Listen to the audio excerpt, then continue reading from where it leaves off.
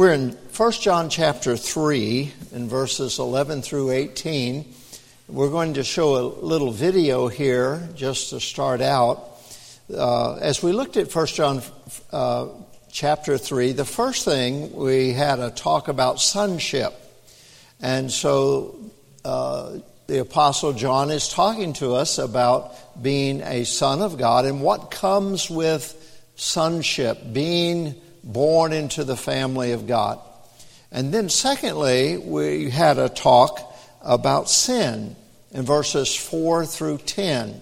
And remember, those were very difficult passages where we were sharing there's 4 different ways you can interpret that. Only one of them can actually apply to a believer. One would say, well, if you're a Christian, then you don't sin. Well, yeah, but our experience tells us different than that. Or if you're a Christian, then you don't sin much. Well, that is unless you have a area of your life a time in your life where you backslide. And I heard many years ago, my theological professor would say, no matter what you believe about the Christian life, you have to have a place for backsliders because the Bible's full of them. And the Apostle Peter denying Christ with swearing, and yet 50 days later preaching at Pentecost. So, I mean, there's times where we're not what we should be as believers, and then God speaks to our hearts. And then I talked about the fact that we don't sin because we're in Christ. The Bible says if we're in Him. So because Christ is the payment for our sin, and He lives inside of us, that's why we don't sin, because all the sin of our life was paid for, and we have been declared righteous by God the very moment we trust Christ as our Savior. So you have positional salvation, which is what God sees, and then practical, which is what you and I see. We still have our sin, we still have our disappointments and failures. And I've been listening on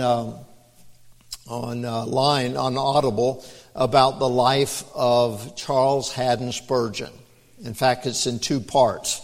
16 hours for the early years and 16 or 17 hours of reading a book online and of his later years. Now, Charles Haddon Spurgeon was one of the great preachers of the 18th century.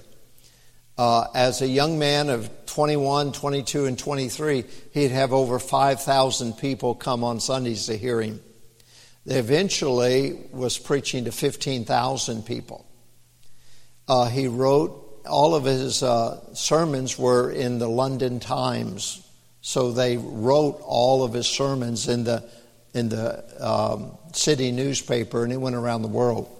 So I'm listening to that, and he talked about when he trusted Jesus Christ as his Savior as a teenager and his experience with that, and that's what I want us to see. So let's put up the picture and let's play the video of what Charles Haddon Spurgeon says. This is not his voice, but this is his words. I think about 5 days after I first found Christ, when my joy had been such that I could have danced for very mirth at the thought that Christ was mine, on a sudden I fell into a sad fit of despondency. I can tell now why it was so with me. When I first believed in Christ, I am not sure that I thought the devil was dead, but certainly I had a kind of notion that he was so mortally wounded that he could not disturb me. And then I also fancied that the corruption of my nature had received its death blow. I read what Cowper said, "Since the dear hour that brought me to thy foot, and cut up all my follies by the root." And I really thought that the poet knew what he was saying. Whereas never did anyone blunder so terribly as Cowper did when he said that, for no man, I think, has all his follies thus cut up by the roots. However, I fondly dreamed that mine were. I felt persuaded they would never sprout again. I was going to be perfect. I fully calculated upon it, and lo, I found an intruder I had not reckoned upon, an evil heart of unbelief in departing from the living God. So I went to that same primitive Methodist chapel where I first received peace with God through the simple preaching of the word. The text happened to be, "O wretched man that I am, who shall deliver me from the body of this death?" There, I thought, that's the text for me. I had just got as far as that in the week. I knew that I had put my trust in Christ, and I knew that when I sat in that house of prayer, my faith was simply and solely fixed on the atonement of the Redeemer. But I had a weight on my mind, because I could not be as holy as I wanted to be. I could not live without sin. When I rose in the morning, I thought I would abstain from every hard word, from every evil thought and look. And I came up to that chapel groaning, because when I would do good, evil was present with me. The minister began by saying, "Paul was not a believer when he said this." Well, now, I knew I was a believer, and it seemed to me from the context that Paul must have been a believer too. Now I am sure he was. The man went on to say that no child of God ever did feel any conflict within. So I took up my hat and left the chapel, and I have very seldom attended such places since. They are very good for people who are unconverted to go to, but of very little use for children of God. That is my notion of Methodism. It is a noble thing to bring in strangers, but a terrible thing for those that are brought in to sit and feed there. It is like the parish pound. It is a good place to put sheep in when they have strayed, but there is no food inside. They had better be let out as soon as possible to find some grass. I saw that minister understood nothing of experimental divinity, or of practical heart theology, or else he would not have talked as he did. A good man he was, I do not doubt, but utterly incompetent to the task of dealing with a case like mine. What I was playing to you there was him explaining that he was so excited about getting saved, but after 5 days, he started getting depressed. And he got depressed because he had envisioned that when you get saved, of course the devil's defeated, and thought that your sin nature just flees, and you never are bothered by actions of sinful things again. But he found out that his own evil heart still beat within him. And he was saying, he goes on and he says, "I went to my grandfather, who was a pastor, and I sat down and I said, 'Now, grandfather, I must not be a Christian, though I have trusted Christ as my Savior. And I know that Jesus Christ died for sinners, and I'm a sinner, and I've trusted Him as my Savior. And yet, I still sin. I must not be a Christian.'" And his grandfather laughed when he said that. He said, "Dear Charles, when you were a child of the devil, why would he need to bother you? You already belonged to him.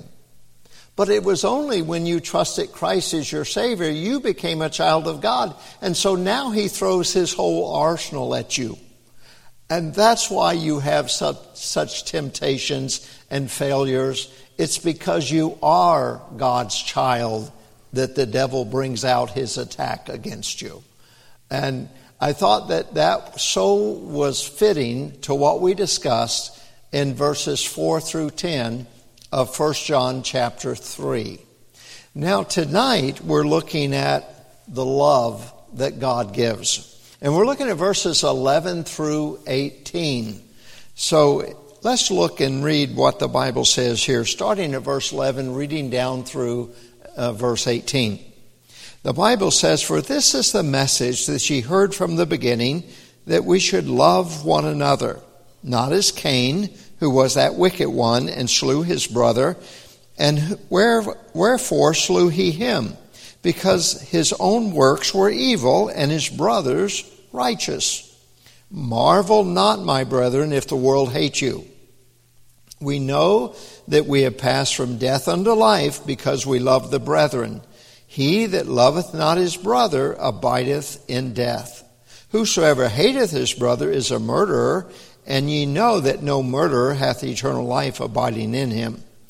Hereby perceive we the love of God, because he laid down his life for us, and we ought to lay down our lives for the brethren. But whoso hath this world's goods, and see this brother have need, and shutteth up his bowels of compassion from him, how dwelleth the love of God in him? My little children, let us not love in word, neither in tongue, but in deed and in truth. And let's bow our heads for a word of prayer. Heavenly Father, speak to our hearts from your word. Show us what your word says and how to apply it to our lives. And Holy Spirit, you be the teacher through your word. We pray in Jesus' name, amen. So here we see that we've talked about sonship. Beloved, now are we the sons of God. And God has made us his children the very moment we trusted Christ as our personal Savior. And then he talks about sin, how that is not a part of a Christian's life. And the only obvious way is that we are redeemed by the Lord Jesus Christ. Do we still deal with sin? Yes, we do. Are we still tripped up by sin? Yes, we are. But in the eyes of our Heavenly Father, our account in heaven says paid in full. Not by us, but by Jesus, our Savior. And now we look at the talk about love. So John is speaking to these Christians, and this is one of those general epistles, so it's not to any specific group of Christians, it's just Christians. And so he talks about how we ought to love one another. And first we see the command in verse 11. For this is the message that ye heard from the beginning, that we should love one another. Now, this is a command, but the command is implied. The reason is because this is what God tells us as believers to do. And because it comes from God, it is indeed a command. Because God does not give us heavenly suggestions. God's word is authoritative. What he says, he means. And what he means to be authoritative. Now, the good news is that whatever God tells us as believers to do, God empowers us as believers to do. It is in God both to will and to do of his good pleasure. So he gives us the will to do it, and he gives us the capacity to do it. And that is a supernatural love that comes when Christ indwells us. He brings that. We don't manufacture that. We don't say, oh, now I'm a Christian. Now I have to love. Oh, I have to love. No, you trust Christ and he brings that love in. Part of that fruit of the Spirit is love, joy, peace. So Jesus teaches us how to love. But he's going to talk to us about love in a very practical sense as well. So the commandment is implied. Remember in John chapter 13, verse 34 and 35, Jesus is speaking, and he says, a new commandment I give unto you, that ye love one another as I have loved you. And ye also love one another. By this shall all men know that ye are my disciples, and that ye have love one for another. Now the most amazing thing about this command to love others is he says you are to love others as I have loved you. Now how does God love us? With a perfect love, with a forgiving love, with a sustaining love, with a undeserving love. And yet that's exactly how God says we are to love other brothers and sisters in Christ, just like he loves us. In 1 John chapter 2, verse 7, we read as we went through chapter 2, Brethren, I write no new commandment unto you, but an old commandment which ye had from the beginning. The old commandment is the word which ye have heard from the beginning. Now the idea of the love that John is speaking of here is not an emotion, but it's an emotion that leads to action. So in other words, an emotion all by itself, that's not it. But an emotion that comes from God that stirs us to respond to the needs of other believers around us especially is what he's talking about that. He's saying in essence that we ought to have a tender-hearted feel toward each other. We ought to be tender-hearted toward each other. And when we speak, it ought to be words of kindness and express affection as brothers and sisters in Christ. We ought to speak very kindly to each other as Christians. The Bible says in Ephesians chapter 4, verse 32, "And be ye kind one to another, tender-hearted, forgiving one another, even as God for Christ's sake hath forgiven you." The love that Jesus Christ gives is a love that naturally is expressive, and especially to other believers who the Bible says is our brothers and sisters in Christ. Now, when we love like that, practical things should be that we should go out of our way to greet people. We should be very kind when we speak to each other. We should be very thoughtful. We should be very complimentary. We ought to be uplifting. We ought to be encouraging. We shouldn't be demeaning. We shouldn't avoid one another. I don't want to talk to them. No, I'm going to look the other way. I'm not going to do that. Well, that's not Christ's love. What if Christ did that to us every time we didn't look so good as a believer? Every time we messed up, God said, I thought that was one of my children. No, I don't guess so. No, that's not the way He responds. Even when we're not so lovely, He responds in love. He treats us like we're His favorite children. He loves on us. He supports us. He encourages us. He believes in us. Sometimes even when we don't believe in ourselves, we see the Word of God says Jesus believes in us. And so that's the way we are to respond with each other. And John is stating that in verse 11. And now he's going to give us a negative example in verses 12 and 13.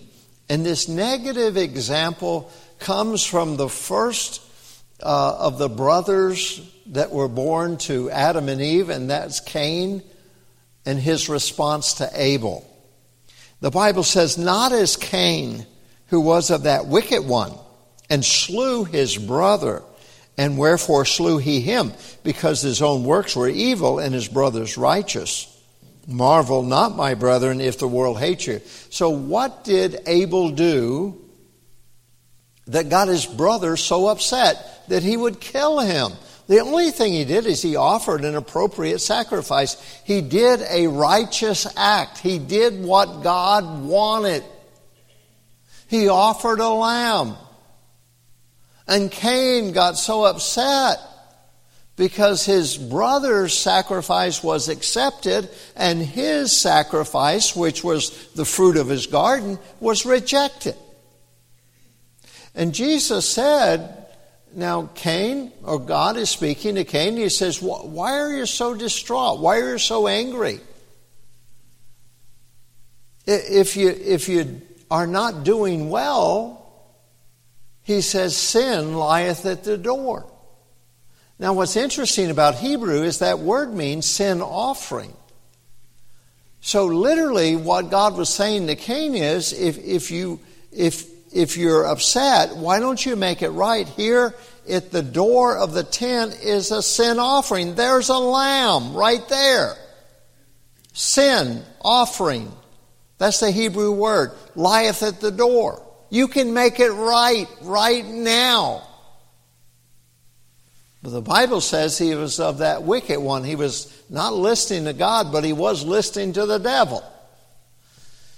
Well, that's what happens when you realize your parents listen to the devil in their life too, right?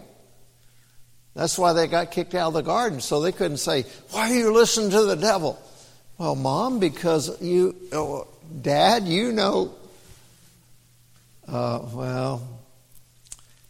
sometimes we wonder why our kids do wrong until we think, oh yeah, I think I did a little too. So, as they say, the apple doesn't always fall far from the tree. And so it was with Cain, but to have such a thing as to kill his brother, he was literally doing the devil's work. And there was no reason, there was no provocation by Abel. He just didn't like the fact that his brother was accepted and he was rejected. And when he had an opportunity to make it right, he refused that instead of making it right. Now, as a Christian, there are going to be times where we are contrary to other believers. There's times where we might get in the flesh and say something we shouldn't have said. There might be times we made a promise and we didn't keep it. There might be times that we said, yeah, I'll be at that meeting, and you didn't show up. But what's our response as a Christian? We say, I'm sorry. We make it right. And that takes humility, doesn't it? To get right with our brothers and sisters. I know as a parent, there were times where I disciplined one of my children and then later got all the facts. And now I can say, well, I'm the father, so they ought to just know that. And no, I'd have to go and say, Dad was wrong. I am so sorry. Please forgive me. As a pastor, throughout the years, there's been times where I've said a word in haste to someone. And I've had to go back and say, listen, you asked me something and I gave you an answer, but I was short with you. And I just want to apologize. And they said, Pastor, it's okay. You were busy. That's no. It was wrong. It was wrong. The greatness of your Christianity can be boiled down to, are you willing to humble yourself and say, I was wrong? That's the love that Christ would have us have for each other. Someone said, what's the key to a happy marriage? I'm sorry. You got to learn to say that word over and over again. I'm sorry. I'm sorry. And mean it. I'm sorry. As one guy told us at a men's meeting, tell your wife, I'm sorry because I'm sorry. That's why I'm sorry, because I'm so sorry. I don't know if we have to say that, but I do know it's when we humble ourselves that we learn to get along and love. Because true love can easily say, I'm sorry. Relationships is not about being right. It's about doing right. But not always have to be right. Yeah, I want to be right. I want to win the argument. I want to come out on top. Well, I'd like to say being on top can be a lonely position. You want to be right with your loved ones. And so humble yourself with that, and you will be right. The negative example, though love is a commandment from God, is not received by those who are not his children. Cain was not a follower of God. That is simple. That's why he's called a child of the devil. And so even though Abel was gracious and kind and loving, Cain was not. Thus, the Bible tells us we cannot expect nor be surprised when the world does not love us, but especially and actually hates us because they hate God. Because of their hatred for God, they hate the children of God. As Cain hated his brother and killed him for doing wrong, the world hates you for the same reason.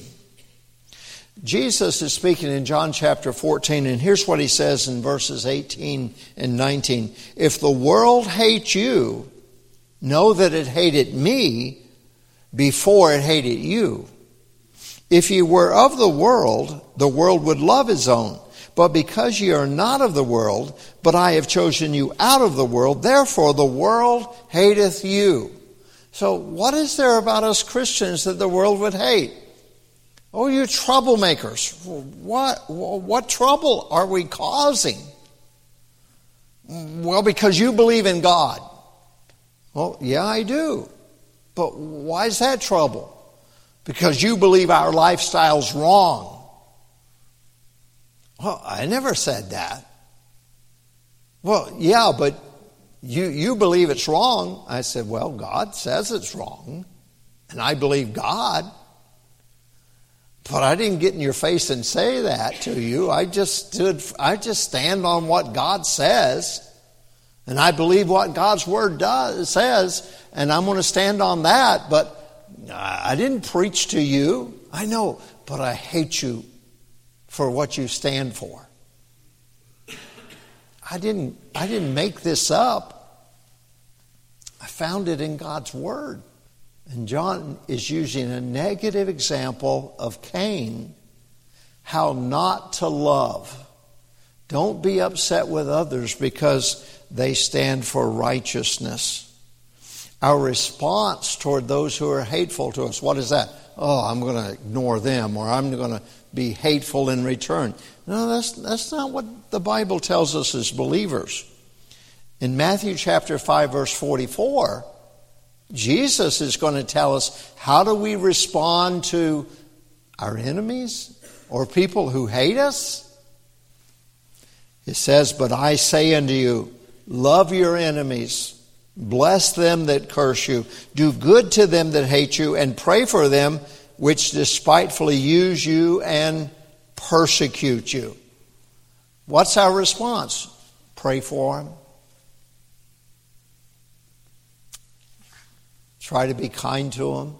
Try to show the love of Christ to them. Try to win them over. Overcome evil with good.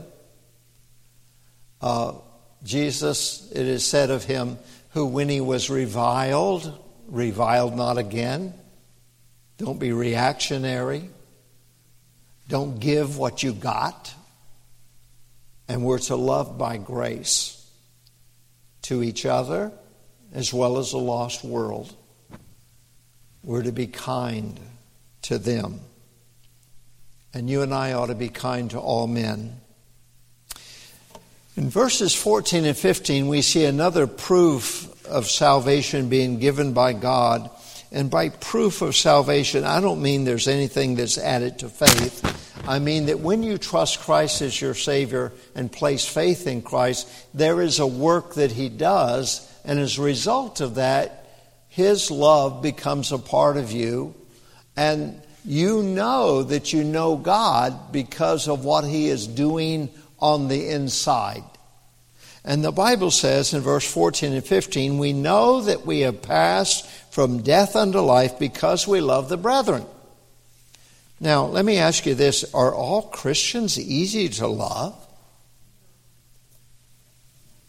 Are all Christians? Now, ask yourself this. Are all Christians as easy to love as you are easy to love? Well, we certainly ought to be easy to love, but we ought to love easily. No, not everyone's easy to love. But are we commanded to love them? Yes, we are. And so we have our homework made out for us, don't we? We have to work on that. And how will that be accomplished? Do we start thinking about all the good things about them and see if their good outweighs their bad? What if it doesn't? Or do we just yield to Christ more, and since He already is love, He helps us to be loving since He already lives inside of us. He already is love, and if we will yield to Him, then His love will be experienced in our lives. The Bible says, he that loveth not his brother abideth in death. Whosoever hateth his brother is a murderer, and ye know that no murderer hath eternal life abiding in him. So a proof of our salvation is we know we pass from death unto life because we love the brethren, because that's not natural. We love to be with other Christians. And it's not because we're all just the most lovable group of people on planet Earth. It's just that God has put a supernatural love for other believers in us. And I find that all over the world. Whether I go to Africa or South America or Asia or Europe, whenever I'm around other believers, there's this common bond, and sometimes I can't even speak their language and they can't speak mine. But we smile at each other because we know we both have Jesus in our heart. And Jesus is that communication between one Christian and another. And we get to fellowship with each other. Now, I want to challenge you that if we are not expressing that love to all of our Christian brethren, something's wrong with us. Something's not right with us. And I know, I've pastored long enough where someone would say, yeah, but they hurt me. Well, okay, I understand that. But the world sort of hated Jesus too. They sort of nailed him to a tree. They sort of crucified him. And yet on the cross he says, Father, forgive them, for they know not what they do.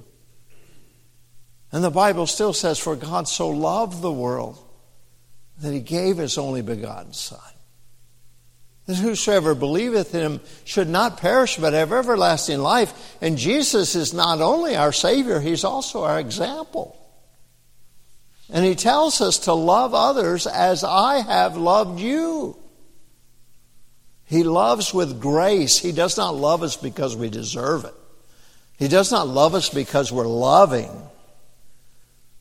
He loves us because of who he is, not because of who we are. And he says, that's how I want you to love.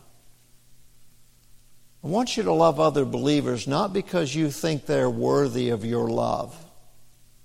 Not because you think they've done something that earns your love, or they're especially nice to you. But I want you to love other believers because that's who I am. That's the nature of Christ. And if Christ is in us, which he is if we place faith in Christ, Christ wants us to exhibit not our love, but his love. His love. I am crucified with Christ, nevertheless I live, but yet not I, but Christ liveth in me. And that's what he wants. He wants to shine out of these earthen vessels that you and I have.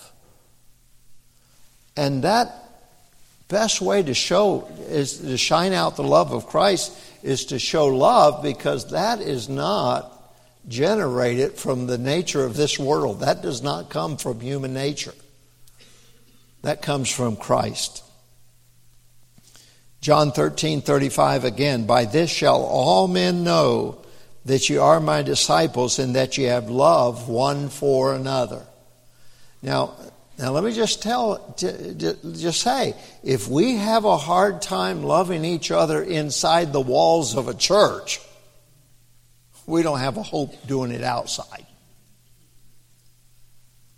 Every time we gather together is a prime opportunity for us to start showing love for each other, because the very love we show for each other inside the walls of this place is the same love he wants to show to a lost world outside these walls. But if we can't get it right in here, we're certainly not going to get it right out there. So every time you come to church, use this as an opportunity to be kind and thoughtful and complimentary and to build each other up. The Bible says, edify one another, build each other up. And that's what God's plan for us is. So really, church is the time we practice on what we ought to show the world all week long. Let's practice inside the walls what Christ wants us to do outside the walls. And then we have the divine example of love. In 1 John 3:16, it says, "Hereby perceive we the love of God, because he laid down his life for us, and we ought to lay down our lives for the brethren." Now perceive the love of God. How do we perceive that? Because God laid down his life for us. That's how we know he loves us. He died for us. Now it's interesting in this verse, we're going to see that the deity of Christ is mentioned. And you're going to see that. Now if you just read it over very quickly, you might not see that. But read what it says. "Hereby perceive we the love of God, because who's that? He laid down his life for us." Now, that's Jesus, isn't it? Jesus laid down his life for us. But notice what it said before that. "Hereby perceive we the love of God." He laid down his life for us. So what that verse is showing is that Jesus is God. And that's exactly what we see in other scriptures. It's an opportunity for the Holy Spirit to express in the record of the Word of God that Jesus Christ is indeed God in flesh. "Hereby perceive we the love of God. He laid down his life for us, and we ought to lay down our lives for the brethren." I love the fact that the Holy Spirit tries to use every opportunity to say over and over again, Jesus is God in flesh. And if he was not God in flesh, he could not have been our Savior. Because only God could die in time for everyone outside of time, for the rest of humanity. Only Jesus could do that. 1 John chapter 3 verse 1 says, "Behold, what manner of love the Father hath bestowed upon us." And remember, as we looked over that verse, that word bestowed is an aorist tense of Greek, which means the very second you trusted Christ as your Savior, it was settled that we should be called the sons of God. Therefore the world knoweth us not, because it knew not him. So we have this love for Christ, and we can see it because Christ died for us. He showed us how to love, sacrificial love, dying for others. Now, he doesn't ask us to die for others, but he does say that we're to have a sacrificial love for each other. So if we love someone and say, "Yeah, but they're really hard to love," I know, it's a sacrifice. Love anyway. If it was easy, everybody would do it. But it's God's command for us to love one another and to love as Christ loves us. Romans chapter 5 verse 8. "But God commendeth his love toward us, in that while we were yet," what's that word? "Sinners, Christ died for us." So how did God express his love? He died for us when we were unloving. He died for us when we were uncaring. He died for us when we were unworthy. And that's the kind of love that God wants us to have.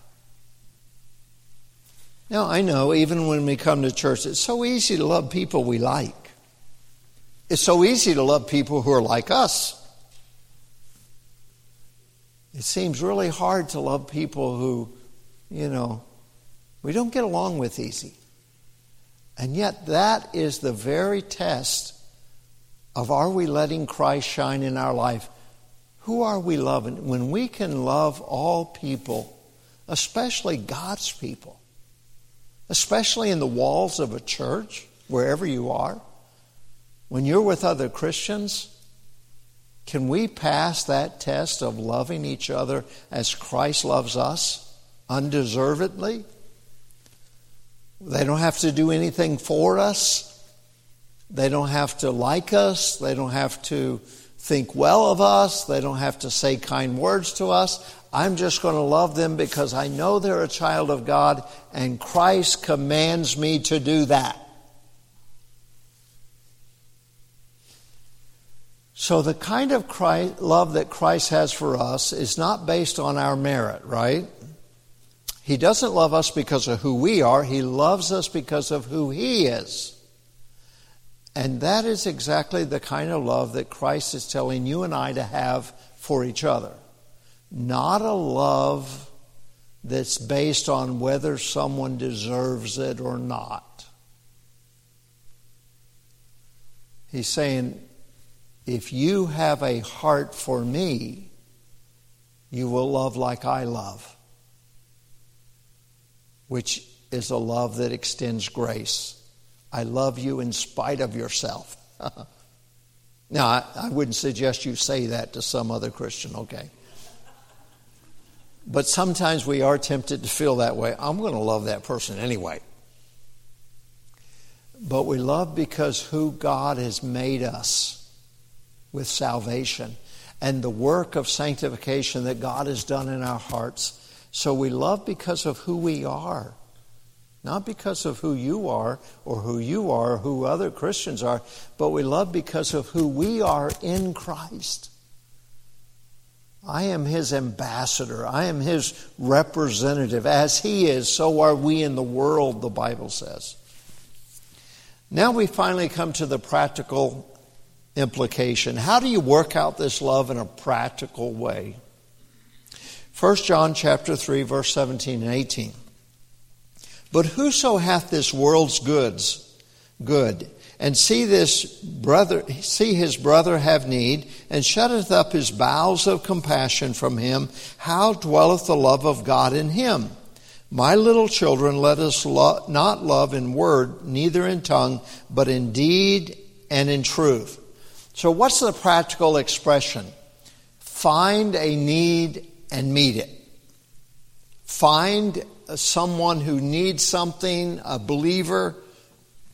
The Bible says we should do good to all men, but especially they of the household of faith. So we find a need. We see something that someone needs.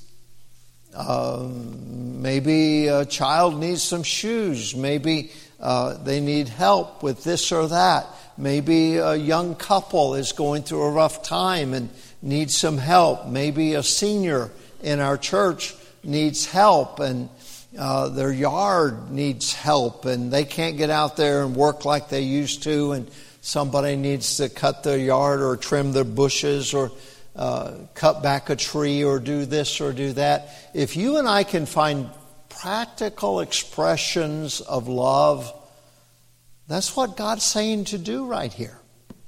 How do you have it in the capacity to meet a need, and you see a need, and you say, no, not going to do it?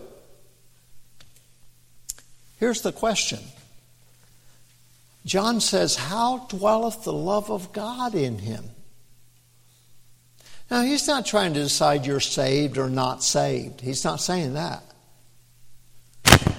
But he is certainly saying, if you see a need and it doesn't move something in your heart to try to meet that need, when you have the ability to do that, then something's wrong.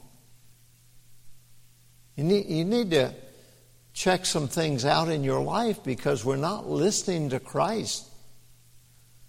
Because when he saw a need, he was motivated. The Bible says when he looked on the multitudes, he was moved with compassion because he saw them as sheep wandering around with no shepherd. And when we see a need and we have a capacity to meet that need, now it's not saying empty your checking account. That wouldn't be hard anyway, but empty your bank account, get rid of all you have. No, he's not saying that. But he's saying you have an ability to be a blessing to someone. Be a blessing to someone. You have an ability to meet a need that someone has. You meet that need. This last Sunday, not only did we have Grandparents' Day, and we We fed about 150 or more people. I'd ask Brother Pete Munsterman if he'd cook for us. Sure, I'll cook for it. And then he got help together. He got Brent helping him out there, and they're barbecuing chicken. And then he works on the other food and gets helpers in there, and they prepare the food. And now we have to have people to help serve. And there were so many seniors that I'll serve. I mean, we had more people offering to serve tables than what we needed. And seniors were just glad to serve other seniors. And then I said, well, you know, what we don't have is desserts. How many can bring a dessert? And we had enough dessert to feed the whole church. I mean, honestly. We had so many desserts, I think we all went home diabetic. Sugar high. And still we couldn't eat it all. Still we had to take them home. And by the way, it's not because everybody, you take one piece. No, we had a contest. It was a little bitty thing, but how high can you pile the desserts? Now, we didn't make it official, but I saw some people competing. And it was like pie, cake and pie. And then, everything, cookies. It was amazing what you could put on a little bitty plate. But I'm telling you, it was all so good. If you had a little taste, you wanted more. Now, I say all that to say this. There were people who said, let me serve. That's what I can do. Some would say, I can't cook all that much, but I can take the food to the tables. And not only that, but the seniors put all the tables away, all the chairs away, and cleaned the floor. So they didn't just get served and say, well, I'm going to go home and let the young people do that. No, the seniors did that. They cleaned up after themselves. You and I can find practical expressions to show the love of Christ to others. We don't have to look around the world. Let's serve some people on the other side of the planet. Well, that's fine. Let's send them money from time to time. But you can find people in the walls of these buildings that need serving. And they're all around us. This afternoon I was in my office. And by the way, if you're looking, I got a different office, but I've downsized a little bit. And so I'm in the office there, and I had one of our, I think a third grade girl, she might be in fourth grade, she came by and said, Pastor, could you sign my Bible? I said, yes. And she said, and would you write something in there? She said, I'm a little sad. Said, my grandfather passed away 2 days ago. I said, honey, I am so sorry. So I wrote a paragraph there and tried to encourage her and signed it. I said, let me pray with you. And she came over and we prayed, and I asked the Lord to just encourage her. And she said, Pastor, my granddaddy loved you. I said, wonderful. He said, he always said, that Brother Mutzler is such a good guy. He's a great pastor. I love him. He said, my grandfather loved you. I said, wonderful. I said, that's so kind of you to say. I said, well, I want you to know that God loves you. And one of these days, you and I will go to heaven and we'll see your grandfather again. And she left. And then I thought to myself, I wonder who her grandfather was. I forgot to ask.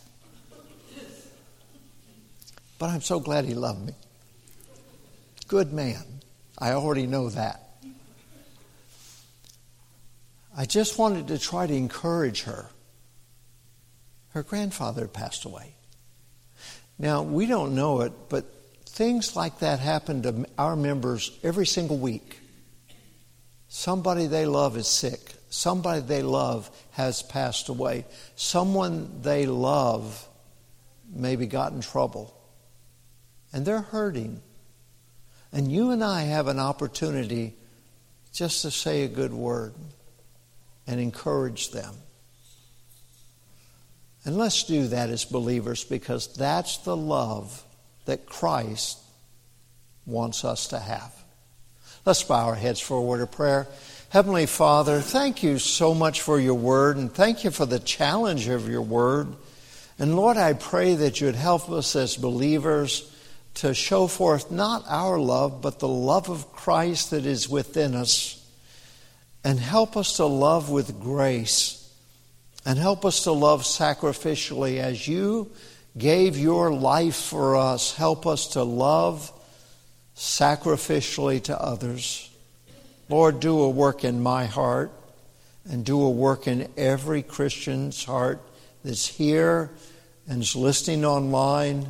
And Lord, we love you and we want to show your love. And we pray this in Jesus' name. Amen. Let's all stand to our feet. And as we have the piano play, let God talk to your heart about your life. Let's bow our heads and ask the Lord to help us to love like He loves. Help us to be expressive in how we feel toward other people.